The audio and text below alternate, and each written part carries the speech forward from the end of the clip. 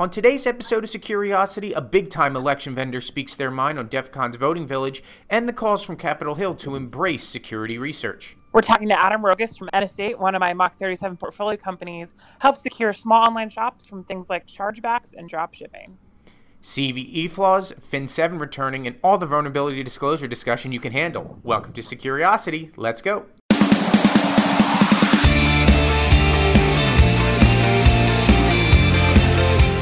Welcome to another episode of Securiosity. I'm Greg Otto. I'm Jenna Daniel. Greg, it seems like we finally got our week where things slow down.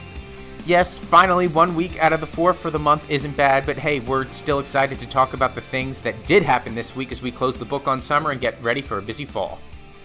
I guess we're going to talk about election security. What else does anyone want to talk about? Seems to be the top thing that people want to talk to me about, so let's just keep talking about it. The big story on Cyberscoop this week was your talk, Greg, with the VP of Security for ES&S, Chris Wolaschin. You had a lengthy Q&A on all the noise surrounding the election voting technology company, including talking about that snipey letter they sent senators, what they thought of the DEF CON voting village, and the possibility of a vulnerability disclosure program. Greg, this is pretty long. Give us your takeaways. So, yeah, I was actually kind of surprised that they doubled down on their distrust of what went on at DEF CON. I thought that the conversation around what we heard in terms of them just not really trusting the vulnerability researchers that were at the voting village and what they were doing, I found it a little bit odd that they doubled down on that, but I don't know. It was just a very interesting and enlightening interview from the fact that they seem to trust themselves over they trust DEF CON. I'm not sure that the DEF CON acolytes are necessarily going to react to that news well. Did it seem like they did their research on the conclusions from DEF CON and just thought they were wrong? I don't necessarily think that they thought they were wrong. I think that they, for whatever reason, don't trust that there are people in the room that aren't being malicious, and I don't necessarily agree with that. I mean, we're talking about 11 and 12 and 16 and 17-year-old kids that were really in the voting village. I mean, I was there for the majority of DEF CON, so I find their mistrust to be a little bit just off the mark. I don't buy that at all. I'm just really having trouble wrapping my head around the fact that they seem like the DEF CON voting village is this front for international espionage. I just don't see that. Got it. Interesting. So, a flawed but crucial program for documenting vulnerabilities has received an unflattering report card from the House Energy and Commerce Committee, which says the program suffers from fluctuating funding and insufficient oversight. Lawmakers addressed the issue Monday in letters sent to DHS, which sponsors the program, and MITRE Corps, which maintains it. After a more than year-long investigation into the Common Vulnerabilities and Exposure Database, the committee has recommended a dedicated line item for funding, and the program will now see biennial reviews from DHS and MITRE. Jen, have you ever heard of security researchers complaining about this CVE process before? I honestly haven't, but it really does sound like just MITRE's not giving enough money to maintain this program. Yeah, we talked to a lot of people that deal with the CVE process all over the place, and I know that there have been some really big problems over the years with making sure that it's up to date and the right information is on there, and also making sure that that information stays the same. I know that they have seen their database hacked at a couple times, so I understand the need for more oversight, and I think that everybody will welcome it because I think the CVE process is such an important part of what we talk about when it comes to security research. Definitely. There needs to be more emphasis and more attention paid to it. Yep, more money. So Cyberscoop had another interesting Q&A earlier this week.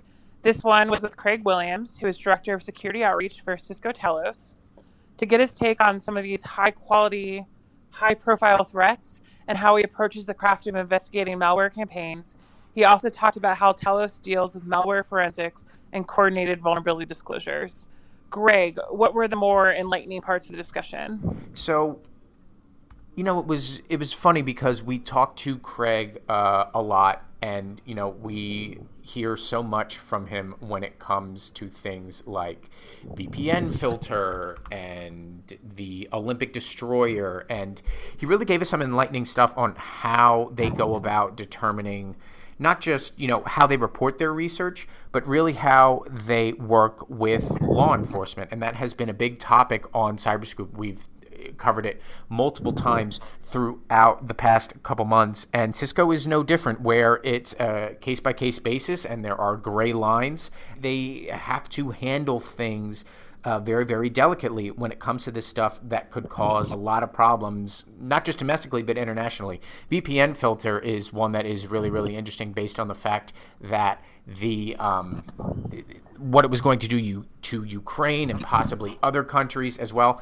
And their work with law enforcement really did spurn the takedown of that. So I implore everybody to go read the conversation that we have with Craig. Craig's a great guy. The people that we talk to at Cisco Talos always do great things, and this conversation is definitely worth reading about. So, of course, there was also funding news this week. Forgive me if I am pronouncing this wrong. I believe it is Indigi. Indigi is a company that provides threat detection and mitigation services for industrial control systems, and they raised $18 million in a Series B this week. The company is capitalizing on the heightened sense of urgency over ICS cyber threats, competing with other companies that you've heard about here on Securiosity and Cyberscoop, Dragos, Clarity, others. With offices in New York and Tel Aviv, they boast more than 200 deployments worldwide, and the funding was led by Centrica and OG Tech Ventures. And another company that's easier to pronounce, Very Good Security. They are a San Francisco startup that offers to handle secure and sensitive customer data. They raised $8.5 million in a Series A funding. Businesses today have to deal with a litany of security requirements, regulations to make sure that hackers don't have easy access to customer data, and VGS is trying to fix that problem by taking on the burden. They really do this in an interesting way. The company collects and stores client-sensitive customer data in its own vaults. Vaults is their term, and they swap the data for surrogate values whenever the company needs it. The CEO said earlier this week the company wants to democratize security so that businesses can focus on what's important to them and actually operate businesses. So, Jen, which one of these raises piques your interest more? So I think they're both solving really big problems.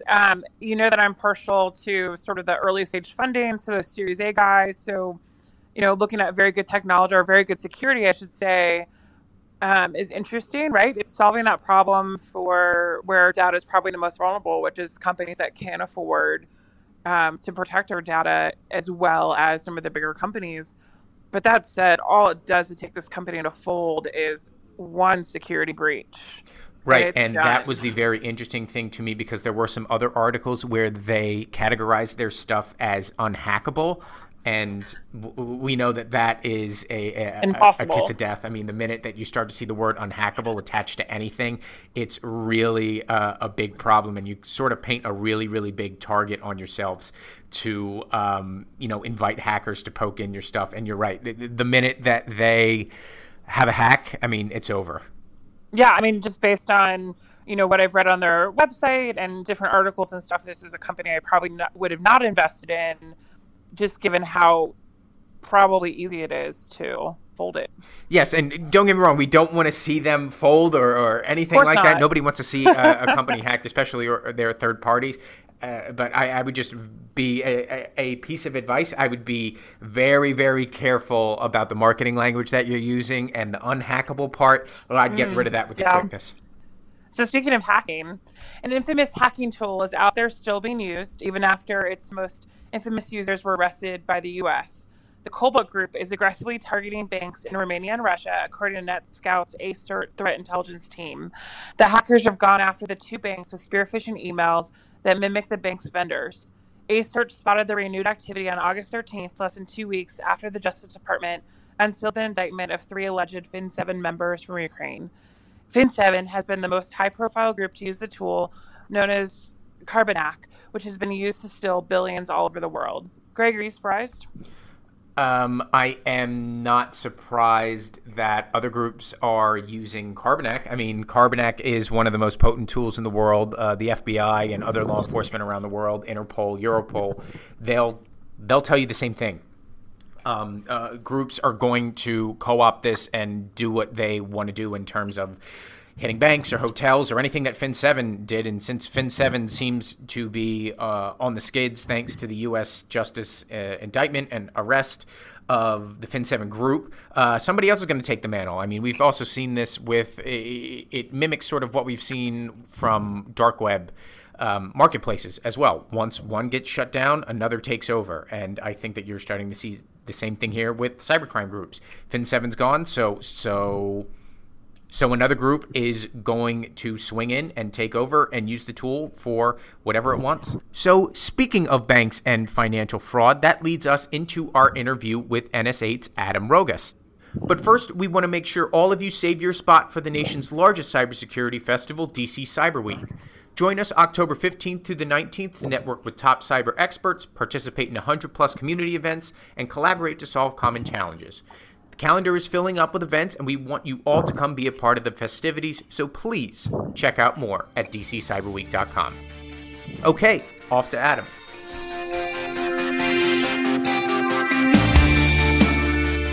With us today, we've got Adam Rogas, founder and CEO of NS8, a provider of e-commerce security solutions based in Vegas. Thanks for joining us, Adam. Thank you. So tell us about NS8 and how you got your start in cybersecurity. So NS8 is kind of the culmination of work that I'd been doing in the advertising fraud space. And as we started exploring other utilizations of the technology, we just really started to find that the tech was applicable to a lot of different segments in the market. And fraud prevention, fraud protection services is kind of an offshoot of the cybersecurity space. And as we started making the product more robust, we started including more and more kind of cybersecurity concepts into what we do on a daily basis to track down fraud. Yeah, that's really interesting to me because we talk to a lot of cybersecurity companies and they do a lot of technical stuff like threat intelligence and endpoint protection. So what you're doing really seems like it's in a unique space. And you were talking about the advertising fraud and the order fraud and the reputational issues that come with online storefronts. Can we dive into that a little bit and talk about what each one means and how you approach it and how the products you have approach it? It's funny because we always think about it as kind of taking cybersecurity concepts and applying them to kind of revenue protection. Okay. Right? Instead of looking at them as purely cybersecurity play, they're for most of the consumers that we surface this to, or most of the consumers that we sell to, the merchants, they look at it and have no idea about cybersecurity. They're thinking about it as, how can I protect myself when I'm purchasing advertising? How can I make myself less of a target? How can I make sure that I don't have chargebacks? How can I protect myself both from automated fraud or script-driven fraud or friendly fraud, where it's actually somebody on the other end of the credit card using bad credentials or bad identity information. And so that pretty much kind of covers that aspect of it. But if you asked me to kind of break down the individual categories, so if you think about traffic-based fraud or advertising fraud, it's going to be like if you as an e-commerce merchant or you as a vendor as a whole are running a campaign and somebody is exploiting the fact that you're paying money into an ad network to pay themselves. And so they'll direct fake traffic at the campaigns that you're running and ultimately siphon dollars out of your ad budget directly to them. Okay. And the ad network is an unwilling accomplice kind of in that process. The transactional side is a lot more straightforward. You're using false identity information to perpetrate that you are, good for a payment that you're not. Generally, you'll be, either shipping goods to yourself or drop shipping them somewhere else and extracting money out of the situation in that way. And then, there's a lot of ancillary related kind of concepts to that when you think about account takeover and things of that nature that affect the e-commerce merchant. But our system ultimately tries to get involved much earlier than people that are generally thinking about fraud. So we have a little bit more robust picture of kind of where the exposure is for the customer. You brought up drop shipping there, and that is something that is really, really interesting to me because I'm starting to see that more and more, particularly with regards to like Instagram merchants. So can you talk to me a little bit about the drop selling network and how that works and why it's sort of in this like shady limbo sort of e-commerce platform? Because I've bought stuff that I have later learned that it was drop shipped and I'm perfectly fine with it, but then I've seen the fraudulent side of that. as well. So I'm kind of Well, wondering how that works into the e-commerce landscape. Absolutely, and in a lot of scenarios, there's nothing necessarily wrong with drop shipping, as you kind of mentioned. In a lot of ways, it's a very easy way for somebody to set up a store and get going with it. What's happening, though, is that drop shippers can be exploited the other direction. So you have fraudsters that are basically leveraging drop shipping locations to basically exfiltrate product out of the country, Okay. where it can be then sold and they can extract money out of the fraud process that way. So they're using stolen credentials or stolen credit card numbers to purchase large amounts of high ticket items, and then they're shipping that to endpoints that are just drop shipper addresses, that when they get that product, they then drop ship that product out of the country. And so you see certain zip codes and certain addresses that we see come up all the time at port cities, like in Miami or in Portland or in Seattle, where you have high levels of exfiltrating drop shipping happening, where people are buying large quantities of product, sending it to this place, and then it's going out of the country and they're reselling it. Interesting. So, yeah. Let's dive a little bit into sort of the ad fraud. So brands lose about $19 billion a year in advertising fraud. What is it? Are there multiple types, and how does it become fraudulent? Yeah, there's a lot of different types of ad fraud, and we're really focused. We don't really think of ourselves as an ad fraud company. We explicitly try not to care about the ad delivery process itself. And there's a lot of great companies that kind of work in that space, protecting visibility and viewability and things like that. That's really more about the dynamics of the advertiser getting what they paid for, and that's important, but it's not really what we focus on. We focus on the traffic that is from that advertising campaign, and ultimately any risk that traffic may pose.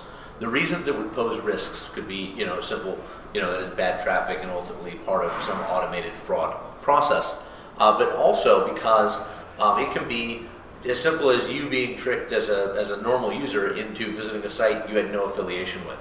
And ultimately that causes the ad network to tag you as somebody who's interested in that product. Well, then the fraudster can simply, through social engineering or through other means, direct you to somewhere that they control. And ultimately that ad network is going to serve you a high value ad because it saw you from before. And it's going to basically pay the owner of the site, the fraudster, money from that process. And so you see retargeting and remarketing ads all over the internet. If you've ever been to Amazon and put something in your cart and then gone away for a couple of days and now that thing is literally chasing you across the internet. All the time. That is basically the system working. The problem is if you do that without verifying the users that are actually qualifying for that success metric, which is putting the item in the cart, you're doing so blindly, and you're doing so with a target on your back. And it's pretty much one of the most exploitable and easiest ways for a fraudster in the ad space to take advantage of companies that are really just following best practices. So another version of fraud is, I know that chargebacks is a really more traditional method of fraud, and it's a really big way that fraud proliferates. I get the sense that the number of chargebacks have been increasing drastically over the past couple of years. So why is that? They definitely have gone up. You definitely saw a shift to a higher level of chargebacks when you saw the chips start showing up in the United States. Ultimately, fraudsters were going to what was easiest. And ultimately, then not saying that the chip is the best solution in the world, but it made it slightly harder. And so you saw a shift of fraudulent transactions shift to card not present transactions. Card not present, which is commonly what happens on the internet, has always been kind of more risky than the standard brick and mortar card present transactions. So it's definitely gone up. It hasn't gone up. It hasn't exploded necessarily. But it's a huge problem. There was a research study a couple of months ago done that the cost of fraud was actually for every $1 about $3 in real cost by the time you dealt with the issues around restocking, the issues around your loss in product, and ultimately all of the fees that result from that chargeback. In a lot of cases, that fee and the number of chargebacks is the thing that really affects the business.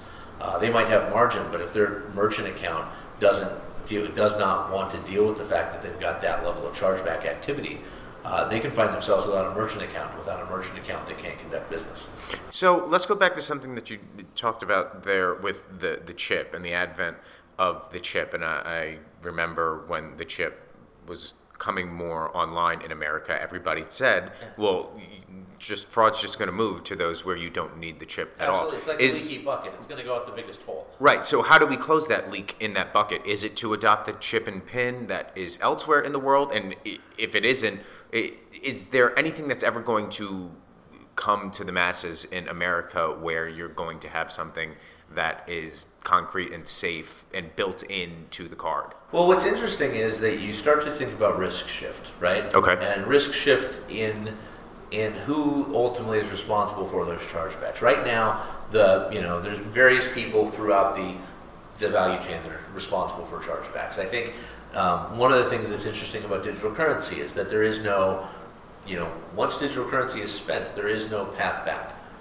It's kind of like the ACH. There's really no path back from that transaction happening. There's people that say that is a more secure system because ultimately you're dealing with just protecting the ability to hold on to that. And if you're transacting sales in the currency, you're fine.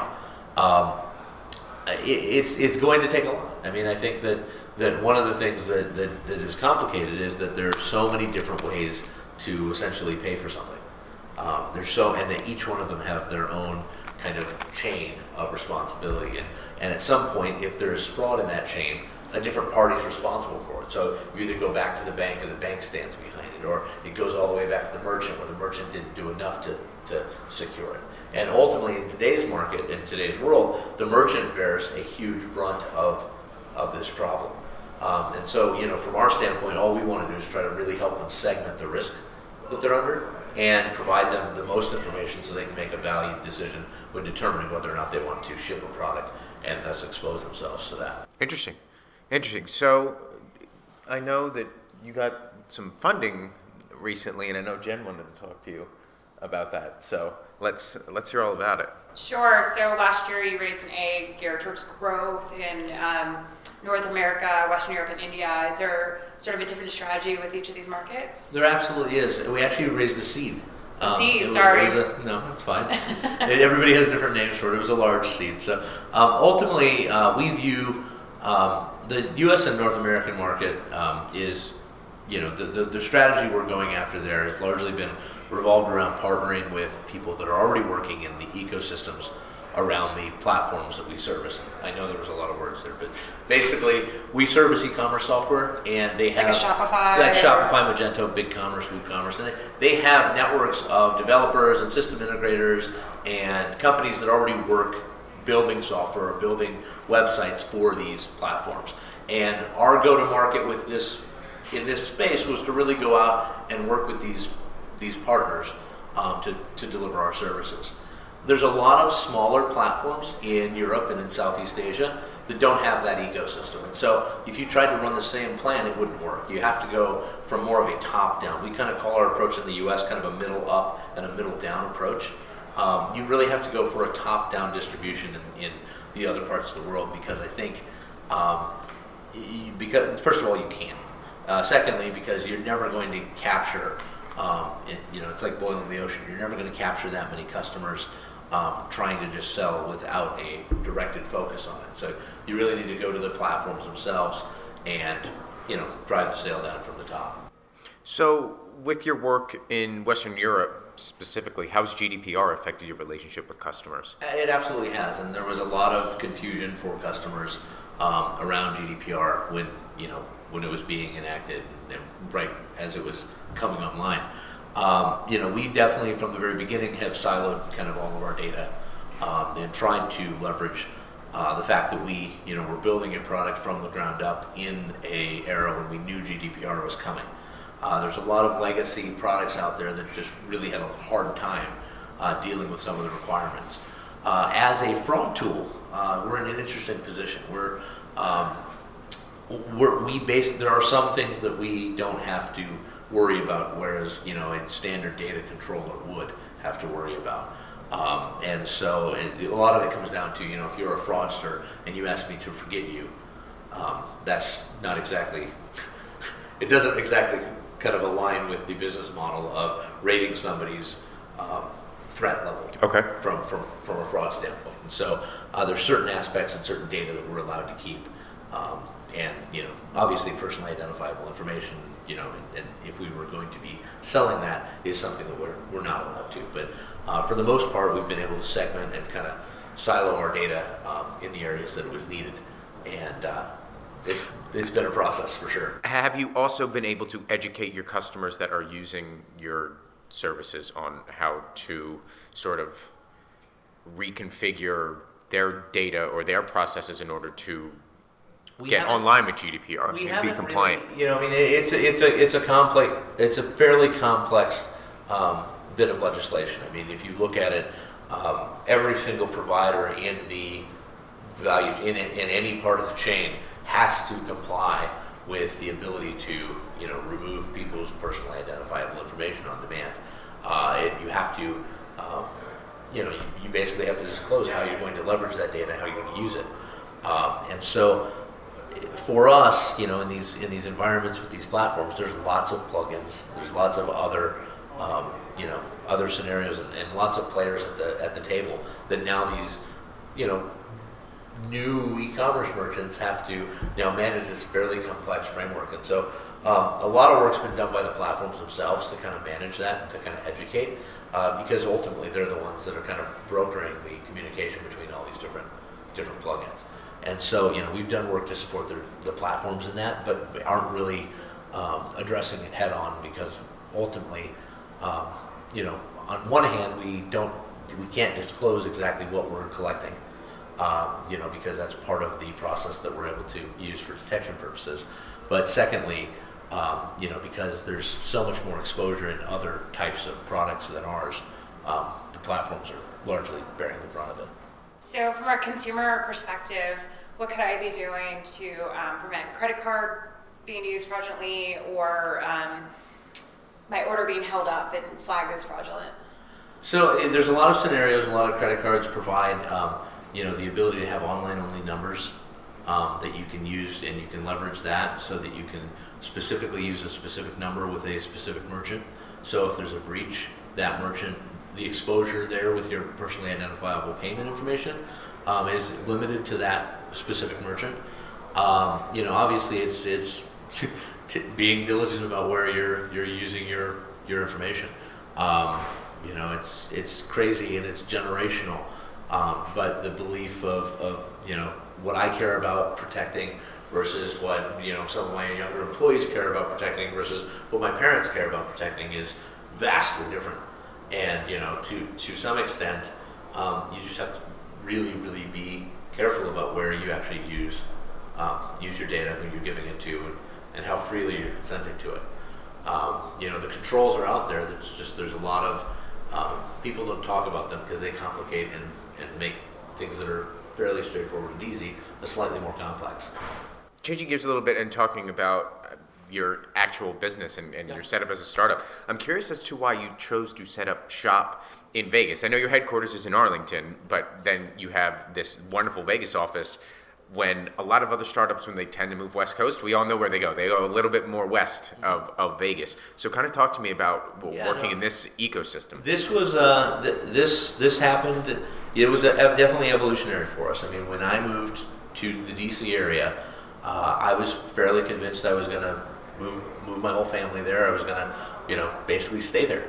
And as the business evolved and as we raised money, the first money that we raised was out of the DC area. There's a great ecosystem there of early investors, especially in cybersecurity, and that really understand the space. And of course, programs like Mach 37 and CIT. We were convinced we were going to be in that area for the life of the company. Okay. As a kind of primary location.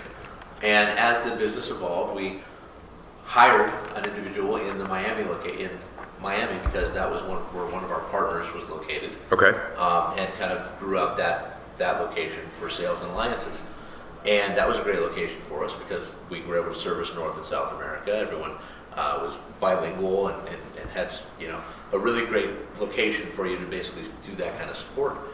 And as we got funded, we thought about our second location. And we were like, okay, let's put one on the West Coast because we didn't want to have two locations on the East Coast. And we started talking to people in California. We started talking to mayors of cities that were looking to incentivize us to, put up shop in, Long Beach or other cities in California. And, in looking and kind of doing some exploratory work here, we just couldn't beat the value that presented itself for here for a large location. Our cost per square foot is incredibly low here. Like multiples lower than it would be in California. Okay. Multiples lower than it would be in the DC area. Our average cost of employee is about, versus California and versus the Bay Area is probably almost 3 times less. Okay. So that's significant. As you're trying to scale up a business, especially in the early stages, that really, really matters. And so it's allowed us to scale effectively and efficiently. We have 5 locations now. We've got a location in Las Vegas, we've got a location in Miami, we've got a location in Detroit, Michigan, which we basically is a development area for us. Okay. Developers, and it's, that's a great area for us because there's a lot of education around the area. And again, it's a relatively inexpensive labor market and housing market.